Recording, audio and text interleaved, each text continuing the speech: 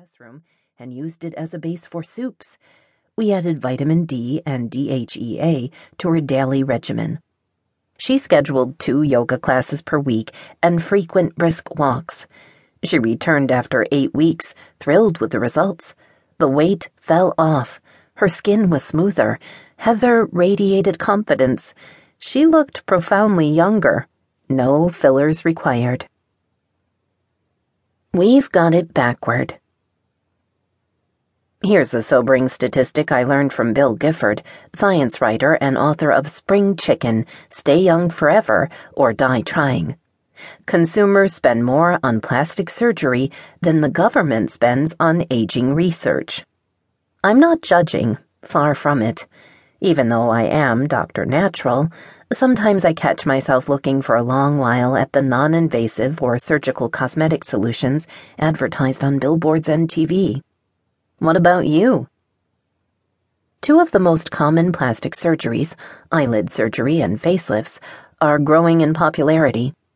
Why are anti-aging procedures on the rise?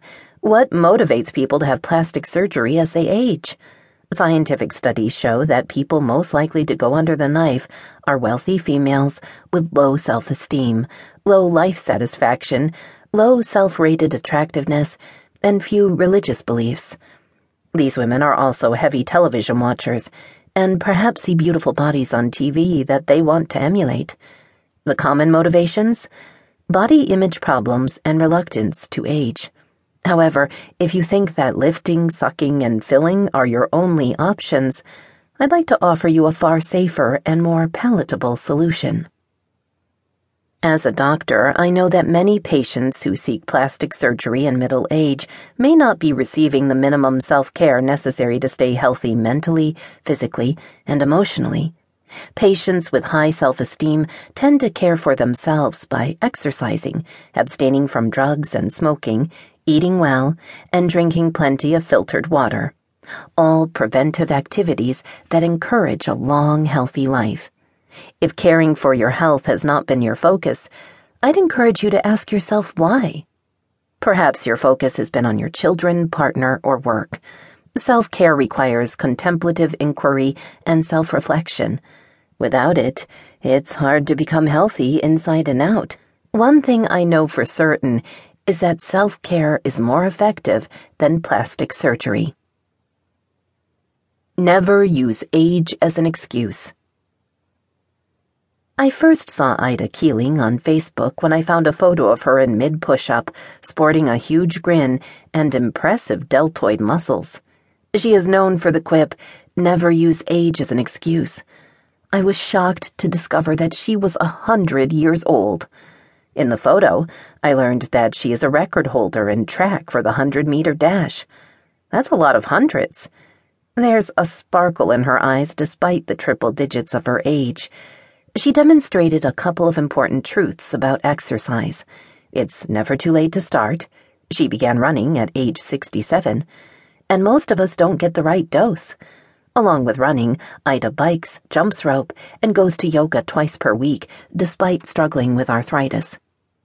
There are people who consider themselves old, just sitting around at home and waiting to die. That's just stupid, Ida says. If I could, I would tell them to stop feeling sorry for themselves and to get active. But there's nothing wrong with recharging yourself when you need to. Exercise is one of the world's greatest medicines, Ida explains. Indeed, you may not realize that the dose of this medicine affects your longevity. You're probably familiar with the current recommendation of 150 minutes per week.